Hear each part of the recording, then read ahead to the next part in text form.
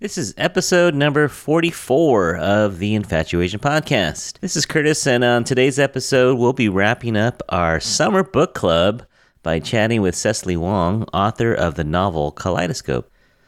You know, I've had so much fun speaking with these authors, starting with Wang in June when we talked about Jonah's Okay, and then speaking with San Francisco-based author Kirsten Chen about her novel Counterfeit. And now we're going to be speaking with Cecily Wong about Kaleidoscope. These young authors are so fun to talk with, witty, smart, talented. The only downside with doing these podcasts on books is that not all of you have read these novels. So I really hope we've inspired you to head to the library or maybe the bookstore and get your hands on one of these books. You really would be doing yourself a big favor. These are great books. So I hope you enjoy our chat with Cecily. Thanks again for listening.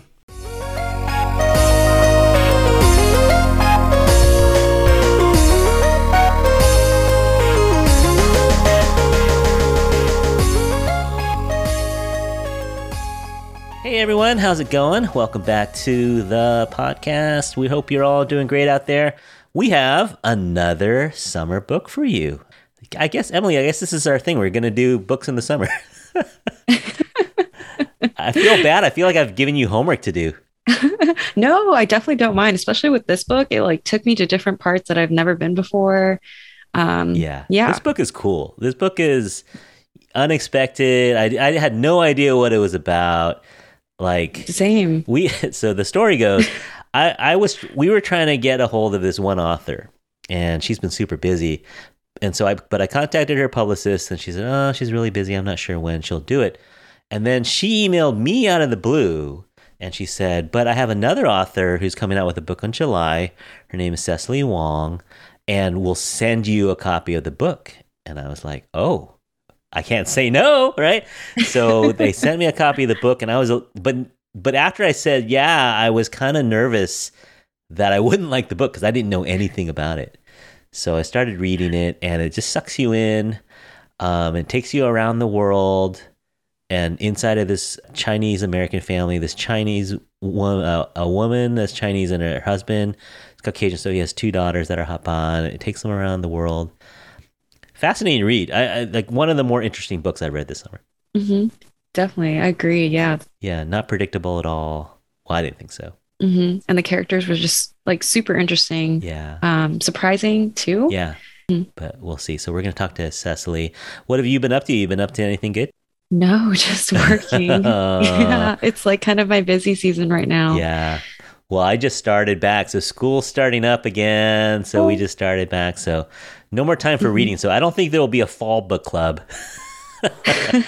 But yeah, maybe every summer we'll do 3 books. We'll do a June, July, August pick. I don't know. What do you think? Yeah. You think Asian book podcast is a thing? I think so. Yeah. Love it. Okay. All right. Mm-hmm. Yeah. I think we're definitely introducing people to some of these books that they like. My wife had never heard of Counterfeit, but she loved it. So I think it's good. I've been recommending that book to all my friends because it's such a fun read. It's such a fun read. It's a different read. I recommend both. Obviously we've enjoyed all these books, but yeah, it's very different books, but both Asian authors, both up and comers, so it's an exciting time for Asian authors, don't you think? Yeah, definitely. Yeah. Every month, something new. So who knows? We may do a fall book club, but I don't know if I have time to do all the reading. Maybe not every month. Maybe one fall book. Yeah, I know. I've been saying, Emily, so how you doing? We have to record on Thursday. You're like, I'm still reading. But yeah. All right, so let's get into it. Thanks for coming along again, Emily. Thanks for having me. Yeah, anytime. And let's introduce our special guest today. Coming from Portland, Oregon, we have Cecily Wong. Hey, Cecily. Hello. Thank you for having me. Welcome. What's good in What's good in Portland right now? Everything's pretty good right now. August is a good month in Portland. It's been hot everywhere. Yeah. But we're getting a break from the 95 degrees. Yeah. You know what? I think Portland kind of underrated food city. Would you agree with that? I actually feel like I totally agree that Portland has amazing food. It punches way above its weight in terms of population and size. But I don't know. I feel like maybe I'm just in a certain circle, but I feel like it gets a lot of love for its food. People know. Yeah, maybe I'm in the wrong circle. But yeah, no, but great seafood. We had some amazing tomatoes when we went there. Food trucks, you guys have had food trucks for years. You know, food truck scene is relatively new, but I went there like maybe 15 years ago and you already had a good food truck scene. Oh yeah. No, I've only been here actually for 2 years. But since I've been here, some of like my favorite food trucks have already become brick and mortars. Like it's this kind of like incubator for food ideas, and then they take off, and it's really cool. Yeah, yeah. All right. So we're talking to Cecily Wong. Cecily Wong, we're going to talk about her third book, which is called Kaleidoscope.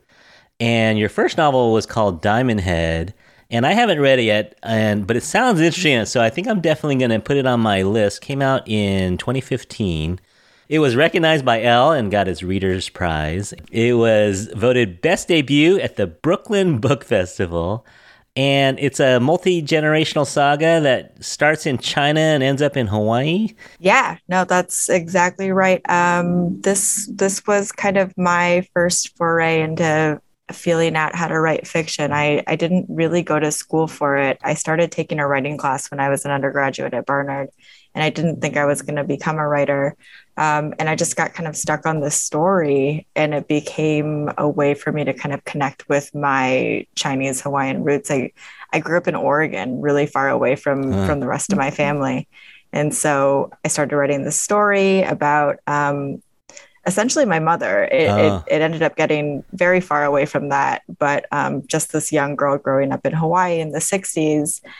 And that kind of morphed into this project that grew far outside of my control, and I just chased it for many years until I had a book. Yeah, it's a process. Yeah, you have this idea, but then from that until publishing it is a good 3, 4, 5 years. Yeah.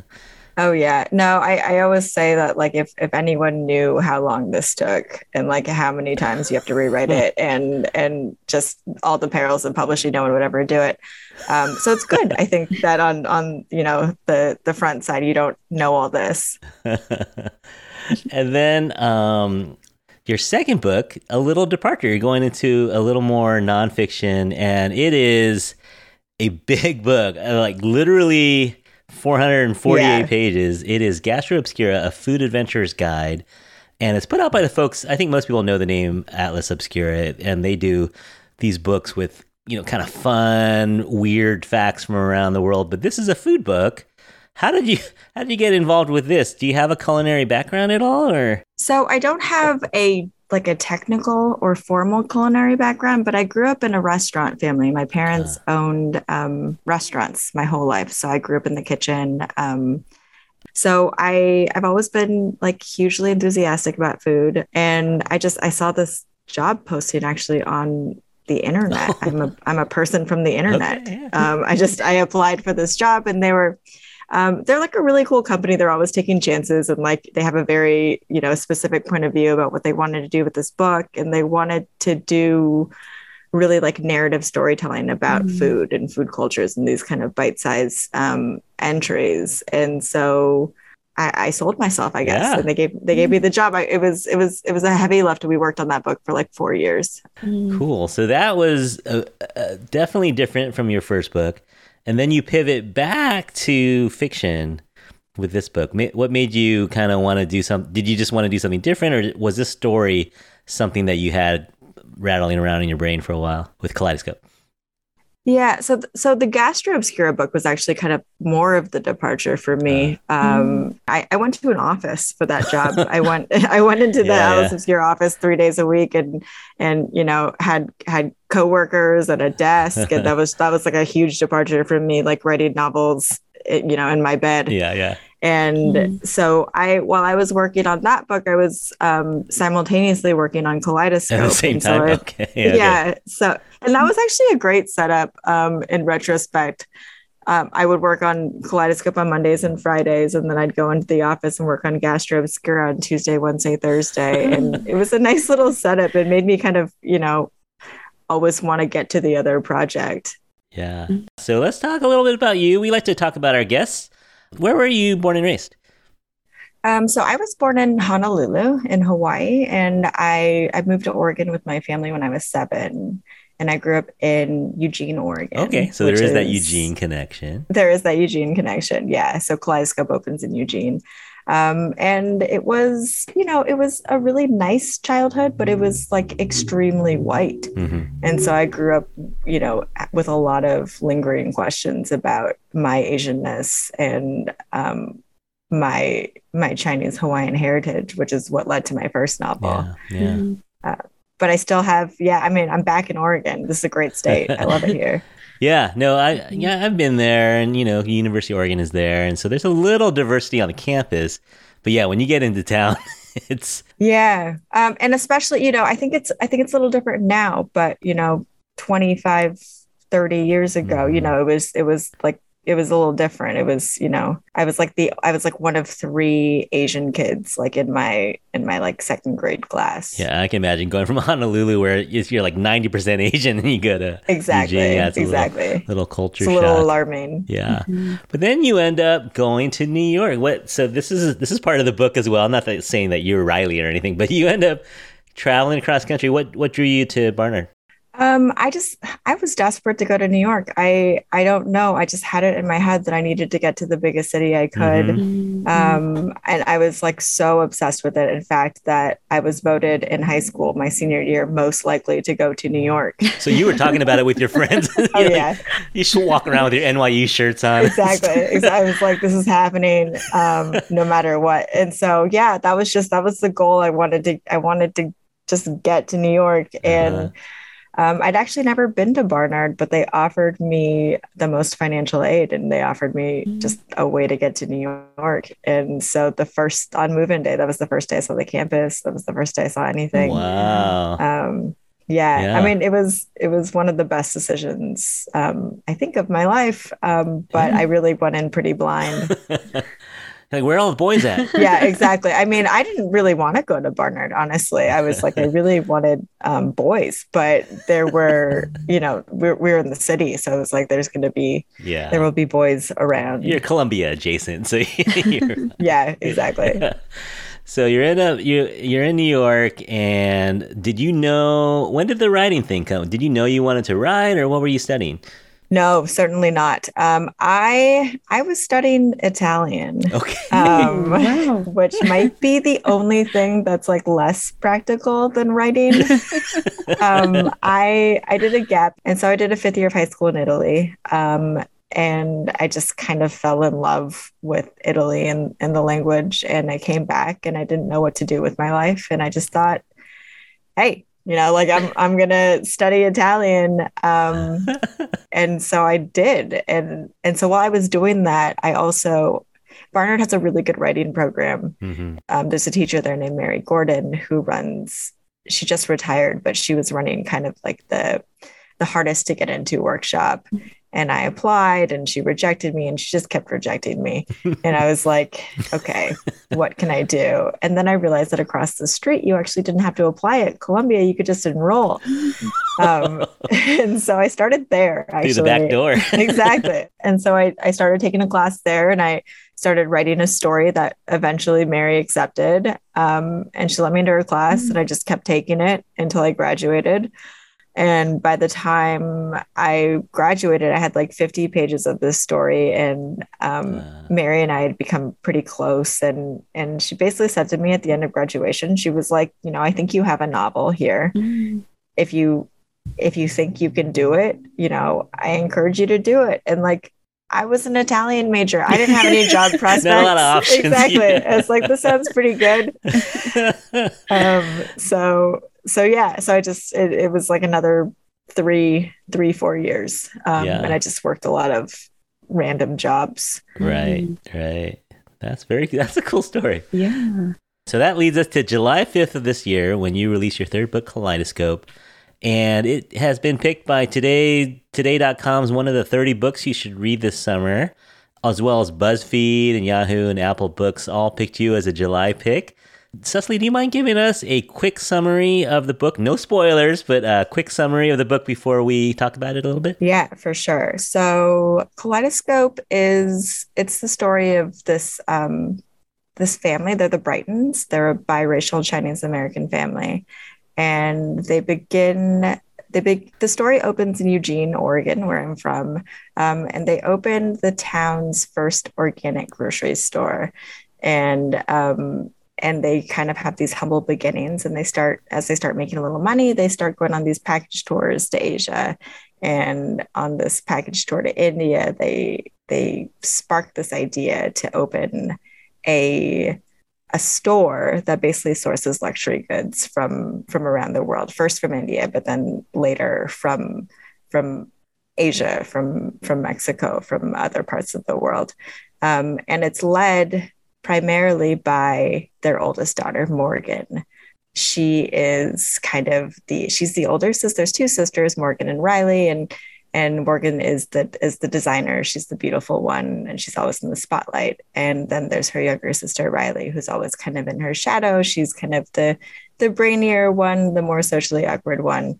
And so the four of them, their family builds Kaleidoscope, this store, and it blows up. It takes them to New York, and they're kind of shoved under the limelight and forced to kind of own this like huge store that they've created. And then there's an accident that I won't give away, and it kind of sends the family into kind of a chaotic tailspin. And the rest of the book follows the family as they kind of grapple with what they're supposed to do with their lives. And then, there's a lot of travel. There's a lot of food. It's a book about ambition, about family, about sisterhood. Very cool. Emily, what do you think? Yeah, what are your initial thoughts on this book before we get into spoilers? What do you want to tell people to get them to read this book? Yeah, I thoroughly really enjoyed this book. The writing, like on a sentence level, was great. I loved how the sentences were constructed and just how like the sentences were built to like maintain this level of urgency throughout the whole narrative. And then the structure, I'm like a big structure person when I'm reading. So like I really like the play on structure and like the different point of views. And like with the descriptions of food and places, they were just so vibrant and so descriptive. And I like felt like I was there too. Thank you so much. I love that you're a structured nerd. I'm the same way. My favorite books have wacky structures. You don't know where they're going. They go a different direction. You're reading a different book by the end than you thought you were reading at the beginning. I love that. Yeah. Not bad for an Italian major. Yeah, exactly. Right. I had to learn that on my own. No, I really liked it too. And for me, it was about family. For me, it was about the relationships and the way they change, even though that, well, it's a kaleidoscope, right? You think you see one thing, and then by the end, it's something totally different. Yeah. So everyone out there should get a copy of this book. It's available everywhere, but go to your local bookstore. You have a favorite local bookstore in Eugene or Portland? I mean, that's a hard question to ask in Portland, just because Powell's is it's hard. It's the elephant hard in the not room, to choose Powell's. Exactly. Yeah, I mean, amazing. but there are a lot of really cool other books. There's Broadway books and Annie Bloom's. There are a lot of really cool bookstores here, but Powell's is really phenomenal in terms. I've never seen so many people like so hyped about books in one place. No, if you're ever in the Pacific Northwest, it's a very reading culture, and you go to Powell's like a mecca. And I went in there, and my wife was at like Nordstrom Rack or something, and I say I'm good, and I was in there easily 4 hours, 5 hours. You can spend a day. Oh yeah, more than one day. Yeah, no, there are like I'd say half the rooms I haven't been in yet. Yeah, it is that big. Yeah, so anyone who's never been to Powell's Books in Portland, definitely go. And no sales tax. So nice. You look at the back of the book; it says $9.99. You're going to pay $9.99 for that. I always forget that. It is. It's amazing. It's so great. Yeah. Yeah. You go to the dollar store in Oregon and you get 10 items. It's $10. It's the best. I'm going to be so upset when I'm in Seattle next week. Yeah, no, don't buy anything. Buy a house in Washington because there's no property tax. But then buy all your goods in Oregon. Yeah. I've set up my life entirely wrong. You're doing the opposite. Yeah. And never come to California. If you don't like taxes, don't come to California. Ever. So everyone out there, get a copy of this book. It is super fun. I took a chance because your publicist offered to. She was like, "Oh, you want to interview Cecily Wong? She wrote this book," and I was like, I said, "Sure." But I was like, what if this book is awful? What if we hate this book? You never know. You never know. And I hadn't read it. And I was like, sure, we're always looking for content. But I was like, oh, I hope this book is good. But you came through. The book was super fun. So happy to hear it. You can almost retract the offer, I feel like. It would have been a very short interview. It's like, so the cover art. Cover art is great. Love it. A lot of words in that book. Yeah. But no, seriously. We recommend it to everyone. It is Emily, we're going to start doing this now. It's our August pick for the Infatuation podcast. We're doing a book a month, I guess. That's what we do. But so before we get into spoilers, we typically play a song to let people know that we're about to spoil this book. So I looked at, you have a neat little playlist on Twitter. I do a little research. So I went on Twitter and I found this little playlist. Do you have a song off that? I picked one, but do you have a song off that playlist? The one you picked is the one you should play. Yeah, it is. Yeah. It's a jam. Yeah, had you heard that before? No, you introduced me to it. I got to tell my husband because he's going to be so happy about that. He found that song. Okay, so we're going to play a little bit of V Mahi by Arjit Singh and Asis Kaur. There's other people on it as well. But yeah, so enjoy this for a few seconds. And when the song is over, if you don't want to hear any spoilers, go get a copy of this book and read it before you listen to us. All right, we'll be back on the other side.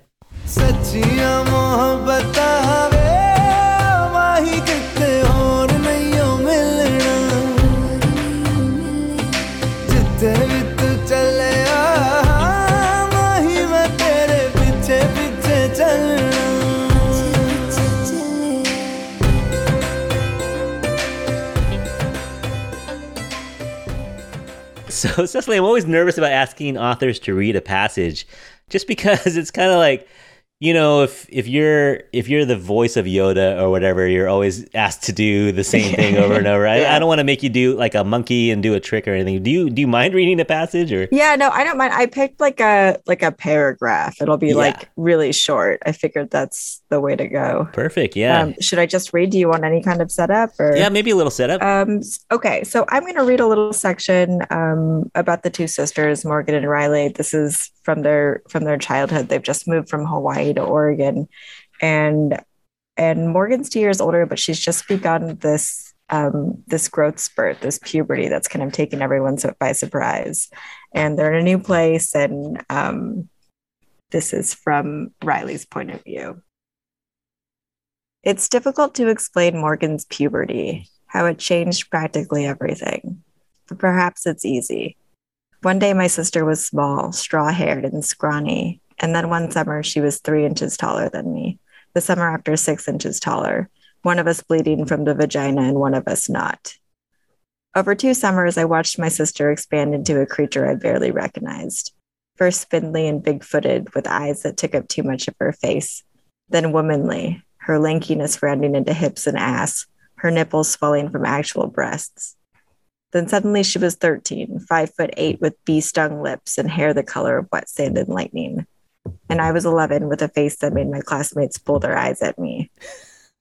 It forced our lives startlingly off-kilter. Since coming to Oregon, Morgan and I were the half-Asian sisters with the Chinese mom who ran the organic grocery store, the big white dad who walked the aisles opening bags of seaweed strips and offering them around. We wore secondhand clothes, had no friends but each other, ate dinner sitting on buckets in the walk-in. But Morgan's puberty dug us from our cave of obscurity. Boys were suddenly in the store, feigning interest in my mom's roast chickens.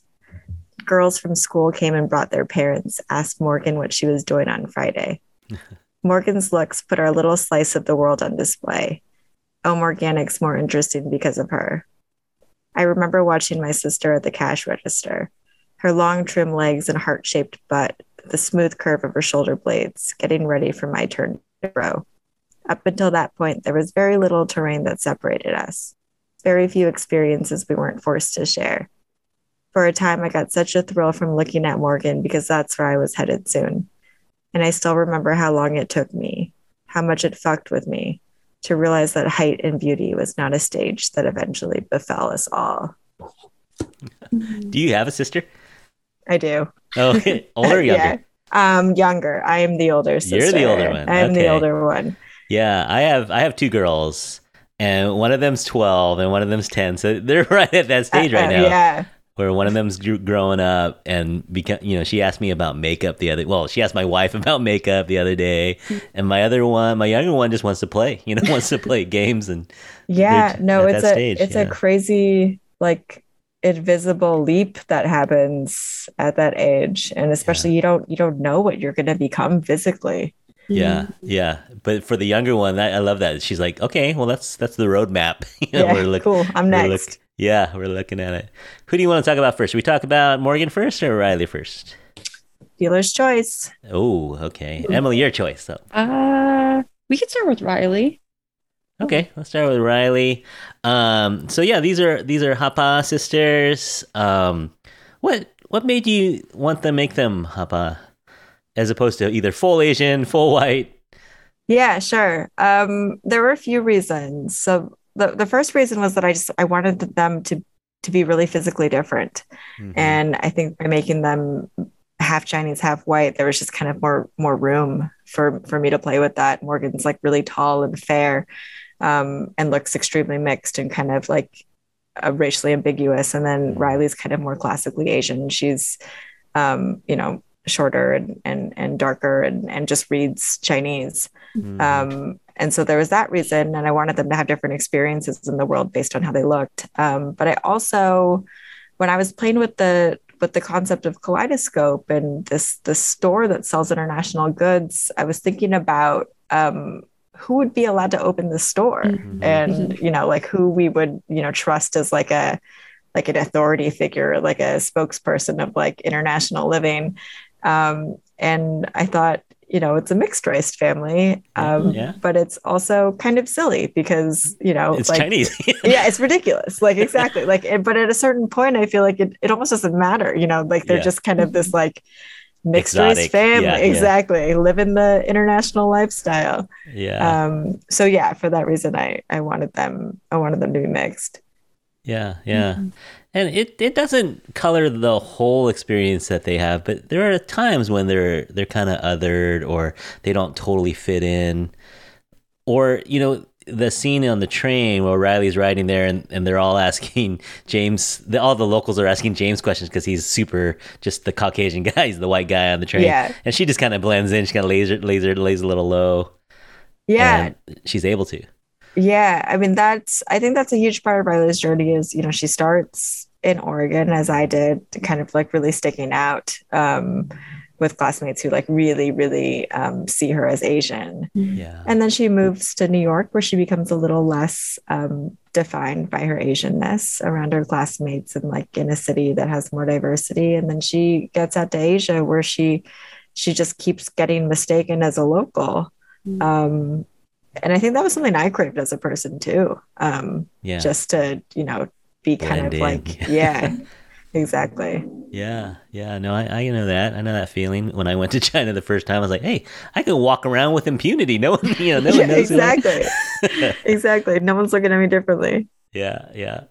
At the very beginning, when you were writing her, was she always going to be a Barnard woman, or? I think so. She started life as a Barnard woman, and yeah, that was stuck to her. The Barnard women are very specific, and Riley's kind of one of them. They're like really, like kind of ambitious and opinionated, and often kind of like little socially awkward, and they usually are.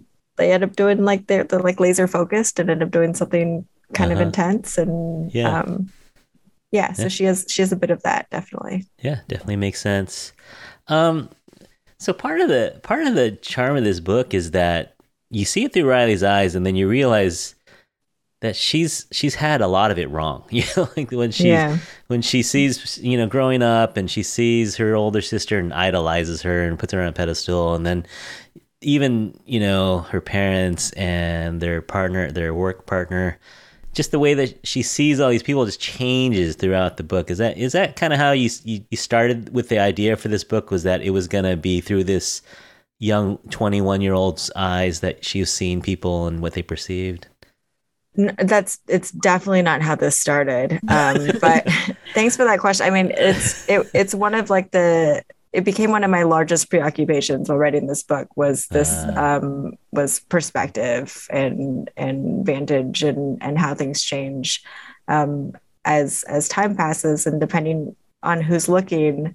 And the way I came to this is because I started this book because I was trying to kind of get down these big important memories that I felt that I'd experienced in my 20s. I started this book in my 20s.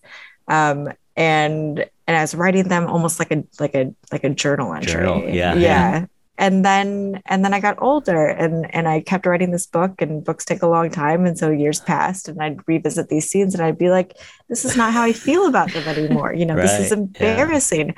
And instead of, you know, I went in to edit it and I would have to edit it every year, you know, to kind of account for, you know, my perspective change, what had happened to me since. And I think what I realized is that, you know, what was interesting about this was how knowledge accumulates and how it changes your perspective. And that these memories do kind of live like in crystalline ways, but we still see them kind of differently depending on what's happened around them, what we've learned since then. And so that's when I had the title Kaleidoscope forever. The store was called Kaleidoscope from the beginning. And it wasn't until years later where I was like, oh my God, like I got it. The whole book is a kaleidoscope. And that's how I formed the structure was modeled after a kaleidoscope. Was it hard keeping track of that? Oh, definitely. Yeah, for sure. It was the structure was kind of like both natural and just difficult. I mean, you know, as you know, as someone who's like interested in form, it just, you move something and the weight shifts entirely. It just doesn't work anymore. And so it was like a kind of a tightrope situation, like trying to figure out where should, you know, what gets revealed at what point, what, you know, it cuts back and forth in time. And I feel like this is like both my strength and my downfall, is that I'm always trying to do that. Some people like it and some people don't, but I mean, once I got the general bones of it, I kind of had to stick with it and anything that didn't fit within this, because there is, you know, there's a balance to how to make it feel that way. Yeah. I had to reread some stuff. Like, you know, when I got to the end, I was like, wait, wasn't Morgan this? You know, and then you go back, did I read it wrong? But you go back and you realize that like Morgan she doesn't say a whole lot in this book, you know, like but she's described through other people's eyes so much that you don't realize whose perspective are we looking through? You know, who is the real Morgan? We don't even know. So it was one of those ones where I got to the end. I was like, I think I need to reread. I love that. If only I had to pay twice, right? I had to pay again to read it. Exactly. You didn't pay twice? Nope. I didn't even pay once. Seems fair. So let's talk about Morgan. Morgan, the perfect Morgan who has no flaws. She's older by 2 years. Fashion designer. Well, she had a fashion sense when she was in high school. Yeah, so she was very stylish all through high school, I'd imagine. Yeah, so she kind of developed an eye for fashion because she had this miraculous puberty that just shot her up like 6 inches. She had to relearn her body. They didn't have any money at this point, and so she learned to sew. And she would go to Goodwill and she would, you know, cut things up and make things fit her. And along the way, she got like pretty good at this. And so when they were kind of messing around with this idea of opening Kaleidoscope, Morgan was the one who kind of stepped in with the vision. I don't think this business would work without her. No way. At all. Yeah. And so she becomes the designer. She follows her sister Riley to New York. When she goes to Barnard, she wants to go to Parsons School of Design. And yeah, I mean, she's, you know, on the surface kind of this like really like attractive and talented person. And then yes, as the story goes on, you see some different sides of her, but she gave me a lot of trouble as a character. It's hard to write a perfect person. They're really boring. No one wants to read a perfect person. Yeah. But she's such a good sister too, you know, like she's and Riley just falls apart when she goes to New York. It's really well done, where you can just in your bones you know how much Riley depends on Morgan. Like you wrote that so well, that Morgan to her was just like a goddess. Yeah, she was her life. Yeah, she was. Well, I love that you have two daughters who are 2 years apart. This just makes it all the more resonant and scary. It hit. Yeah, no, it definitely hit. Though my girls don't get along that well.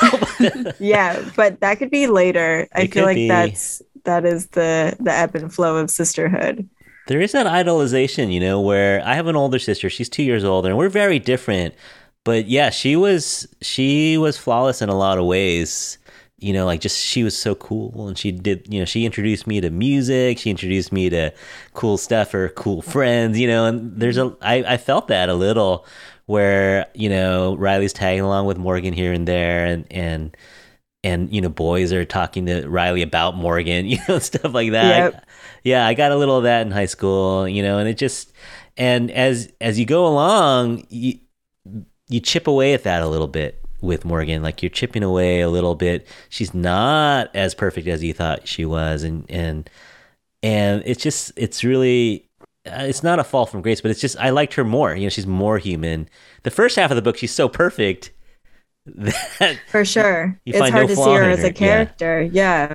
I mean, that was something that I was interested in playing with too. I feel like as this book's been out in the world and I've been talking to readers, like everyone seems to know a Morgan, you know, from school, or you know, either they have a sister or it's just, you know, some like seemingly perfect girl that they grew up with and kind of idolized, and it's hard to get close to that person, you know, and it's hard to kind of even imagine that they have demons of their own, or what it's like to kind of be on that pedestal for everyone, because of the way you look.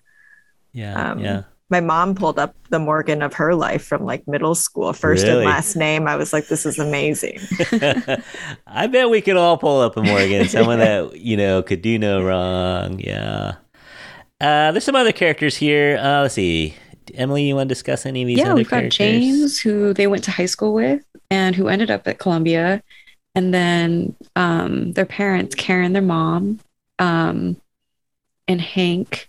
And then we have, I don't know if I'm pronouncing this right. Is it Hammer or Hamir? Okay. Hamir, yeah. Hamir. Cecily, you want to describe Hamir for us?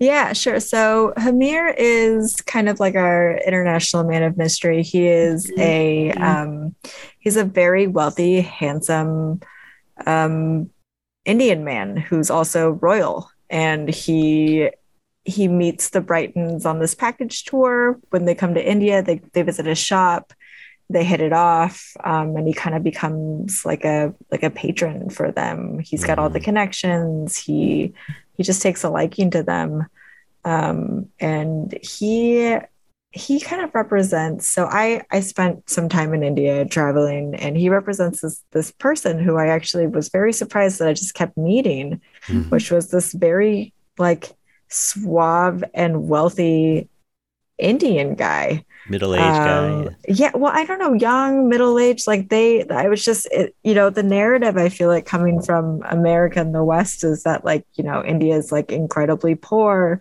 and we help them, and you know, like India is incredibly poor, like that is true. But there's also this flip side where there's these huge, you know, like illustrious families that generational have wealth, generational wealth, and you know their families have been in these positions of power forever. And we met a number of people who came from these families, and I thought it was interesting to kind of flip the script and have this like extremely charming, wealthy Indian man help out these kind of bumbling Americans, suburban. Yeah, exactly. Yeah. I want to talk about Karen for a second. You know, there's times when I forgot that she was Chinese, but then there's times when I was reading it and I was like, man, that's a Chinese mom. That's so funny. I love that you say that. Tell me more. See, I don't want to get stereotypical. Well, I am, but there's times when she would say something and it's kind of about them, but it's really about her. You know, Oh yeah, the woe is me. absolutely. I did. Yeah, there's an Asian mom in all of our lives that Absolutely. Yeah. and It's that Asian mom spin. I love that you recognize that. Yes. yeah, where it's like, well, I had to do this because of you. So yeah, she's very cool. I liked her. So we'll get a little more into the characters and talk about the plot. But yeah, really well done with the characters. But let's talk about Kaleidoscope, the store. Did you base that on anything that you knew or that you'd seen? Of course. Yeah, I mean it's based, of course, on stores that we have here in the States. Anthropology, World Pier Market, 1. Home Goods, Yeah. exactly. Yeah. These stores that are kind of curating this selection of stuff that has like an international feel. Pearl River? The Pearl River Mart? Yeah, Pearl River Mart in New York City. Of course, right? It closed. I think they're back. I think they came Oh, back. are they? Oh, I did a little research. I think they relocated. Yeah. Oh, that's good to know. I didn't know that, actually. I think. Okay, I better fact check myself on this. You could edit that out. But that store. That was kind of the commodification. Yeah, totally. And I don't know. There's something I just found it so interesting because I'm drawn to this stuff. Like I think it's cool, and yet like we don't think about how weird it is that we're like, check out this bird cage from India. You should put it in your house. Yeah. Like why? I don't have a bird. Like it's decorative. Right. Like it's just it becomes like these status symbols that like you have like global taste in things. Yeah. Well, that went back to like the 1800s. Charles Darwin's bringing back fossils, and everyone wants a fossil in their house at that time. Yeah. Absolutely. I mean, there's always some person claiming to have discovered something and like bringing it to the people. The good people of Eugene. Yeah, exactly. Yeah. So this company, it starts in Eugene in their organic supermarket that the Brightons had been running fairly successfully, but then they get this bug that they're going to bring all this Indian wares and clothing. And so this Hamir is a big part of this. He's the supplier basically. And so they have this years-long relationship, and it's Morgan who's doing a lot of the designing as well as picking the cloth and things like that. So this small little company blows up, and they end up moving the whole family to New York. And then we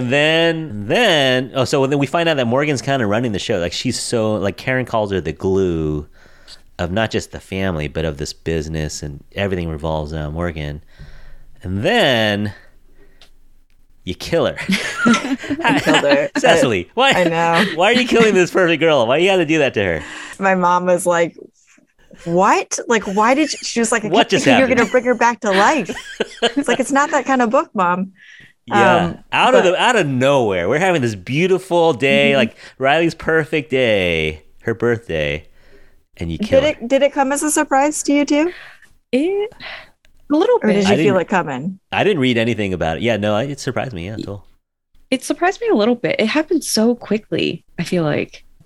Yeah. I mean, some of my favorite death scenes in fiction are when they just happen. And it's like it happens like at the end of a sentence. And you're like, what? Exactly. You gotta read it 5 times. Yeah, I know. No, I didn't see it coming. I was like, where is this going? They're like, what's happening? And then it's like, oh, this is a different book. I'm reading a totally different book now. Did you think about I looked it up. There was a crane incident in 2008 in New York. Did you have that in the back of your head, or? I mean, that's where I got it. Okay. It is, yeah. I mean, I did a lot of research on how to die in New York. And I wanted it to be like a extremely New York death. I wanted it to be kind of something very fluky. Yeah. I wanted you to be able to kind of blame New York a little bit, which helped. Karen does. Exactly. And like the whole family kind of does, because they're, this isn't their home. They kind of uprooted their life to come here. I wanted to kind of blur that, like where the guilt was, because, it's obviously not Riley's fault, but it's also, you allow those things to creep into your mind. You like can connect if the she didn't dots. come. Yeah. Yeah. So this it just ruins everything. Like, it's kind of like, oh, how dare she do this to us? But yeah, the company's in shambles. The parents, that Hank becomes an alcoholic. Maybe he was already, but he's definitely a raging alcoholic now. For sure. Karen's a mess, and Riley's in bed 14 hours a day. And so James and Riley find comfort in each other. They go on this journey, and it's kind of soul searching. And it was meant to be Morgan and Riley doing this trip together after college. And so they're backpacking around the world. They start in India because I guess Riley had a little experience with India. And have you traveled on the train in India much yourself? Because you described it very vividly. So my now husband Reed and I, when we were in our 20s, it was 2014, we took a 9-month backpacking trip. And I just, I needed to get it into a novel somehow.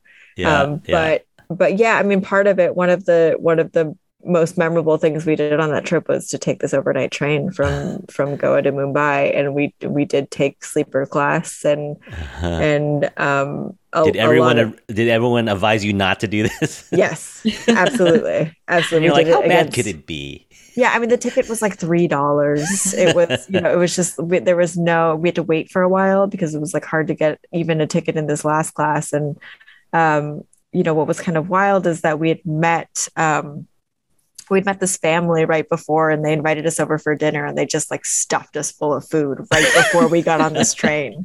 Like we had this elaborate, huge meal, and then they dropped us off on the train, and we were so full, and we're like, oh God, it's gotta come outside. Exactly. And so we were just like, it was just like the most, it was an awful setup, which is, how that train scene devolves. But yes, that was very much pulled from real life. Is this Reed's line? I think I now know what Satan's butthole smells like. Yeah, it actually is. And I'm going to tell him that you enjoyed that line. I enjoyed it so much. Yes. Do I put this in?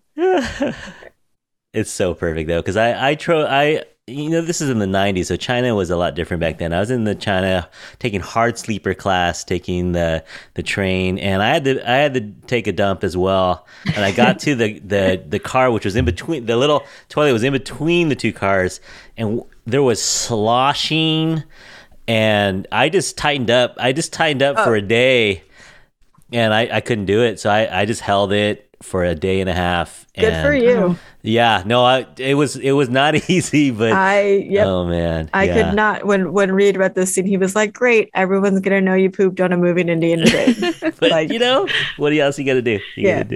But yeah, that was very vivid. Loved it. So I don't even know how we're gonna wrap up this interview here, but let's talk about the ending. So things happen on this trip. It's really vivid. It's really well written. But let's get to the ending. So there's a few more plot twists. I don't want to ruin everything. So even if you've listened this far, I don't want to ruin the ending for you. But Emily, what do you think? What did you think of the ending? Were you satisfied? Yeah, I was totally satisfied with it. Honestly, it was left open-ended enough where like there wasn't really any mystery to what was going to happen next, but like still a little bit. So I was totally satisfied with the ending. Did you struggle with how much to tie a bow around it, or were you going to leave it more or less as hard, huh? Mm-hmm. Definitely. I think endings are the hardest for me. And I struggled a lot with my first novel ending it. And I think that was probably the major complaint that I got from my first novel, is that it ended too neatly. So it's like, this one, I'm going to nail messy. The ending. Exactly. Yeah. Like I'm going to keep it messy. But I tried to end it. I tried to end it a bunch of times before the end. I tried to end it at the end of the trip. I tried to end it, but I knew that they had to go back to New York. I knew that they had to, face the family and kind of show what happens after that ride. But once I wrote it, I didn't rewrite it. Like it came. No, it worked for me. It was good enough. It was enough wrapping of it, but not so perfect. Yeah, because life isn't perfect, right? It is not. It's never going to be back to the way it was.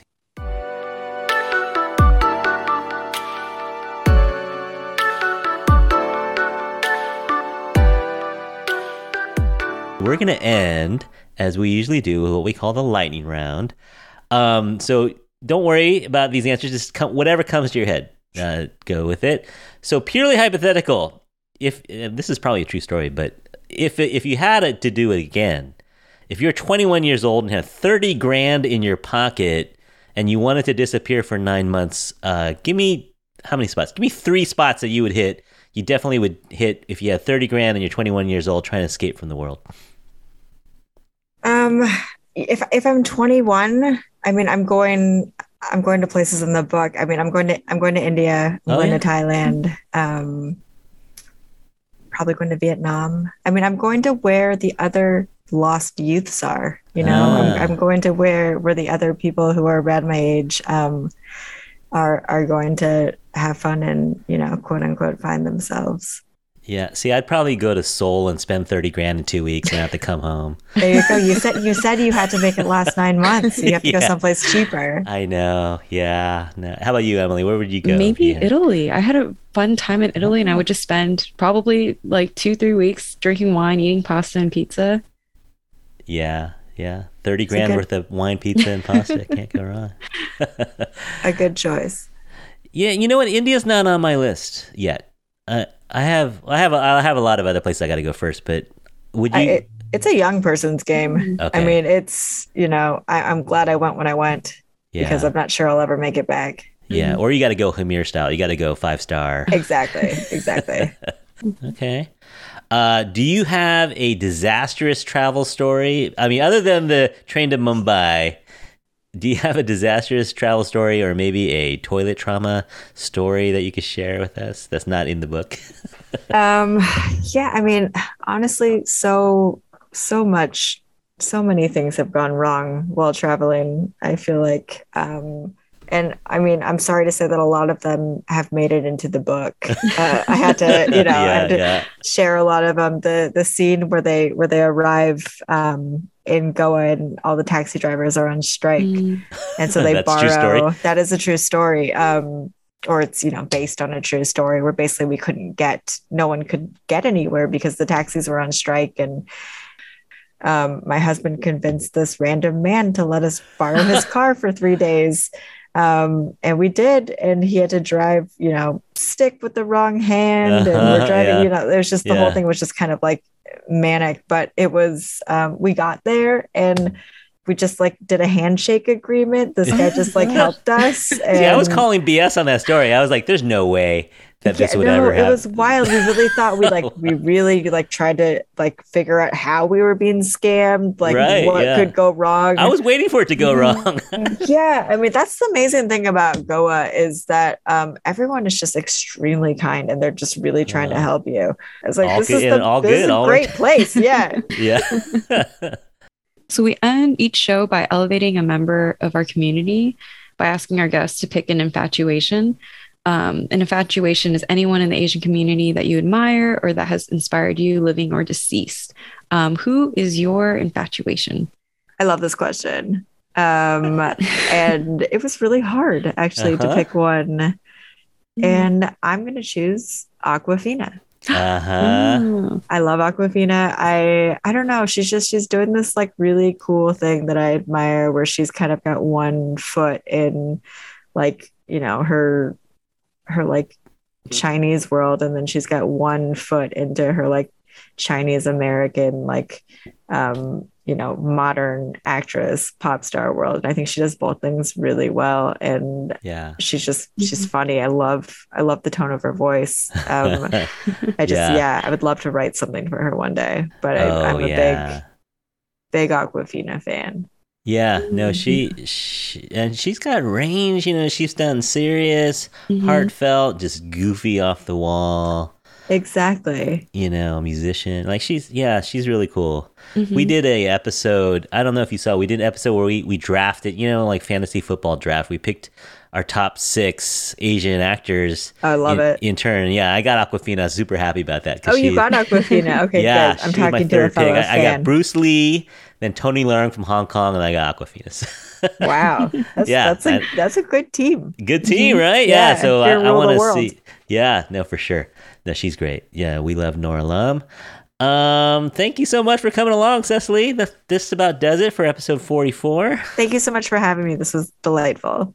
Thank you both for reading so generously and for having me here. Oh, totally our pleasure. Yeah, definitely. I'm looking forward to your work. Any more that's coming out. Thank you. What's on tap? You got something rattling around in your brain? Not really. I got a baby. Yeah. And yeah, hopefully I'll be back to writing soon, but I'm going to give myself a little breather. Yeah. Well, if you write a book about a Chinese American biology teacher in San Francisco, let me know. I know who to ask. Yeah. Actually, that is what's next. Okay. Yeah. Sure. I got stories. I got tons of stories for you. But yeah. So once again, everyone get a copy of Cecily's book. If you want to follow her on Instagram, it is at Hello Cecily Wong. And her website is cecilywong.com. Yeah. And don't forget to check out Emily's website at emilyhuang.com. I'll write that out for you. There's a there's a dash in there. So you can read Emily's work. And thank you again for hosting, Emily. Yeah, thank you.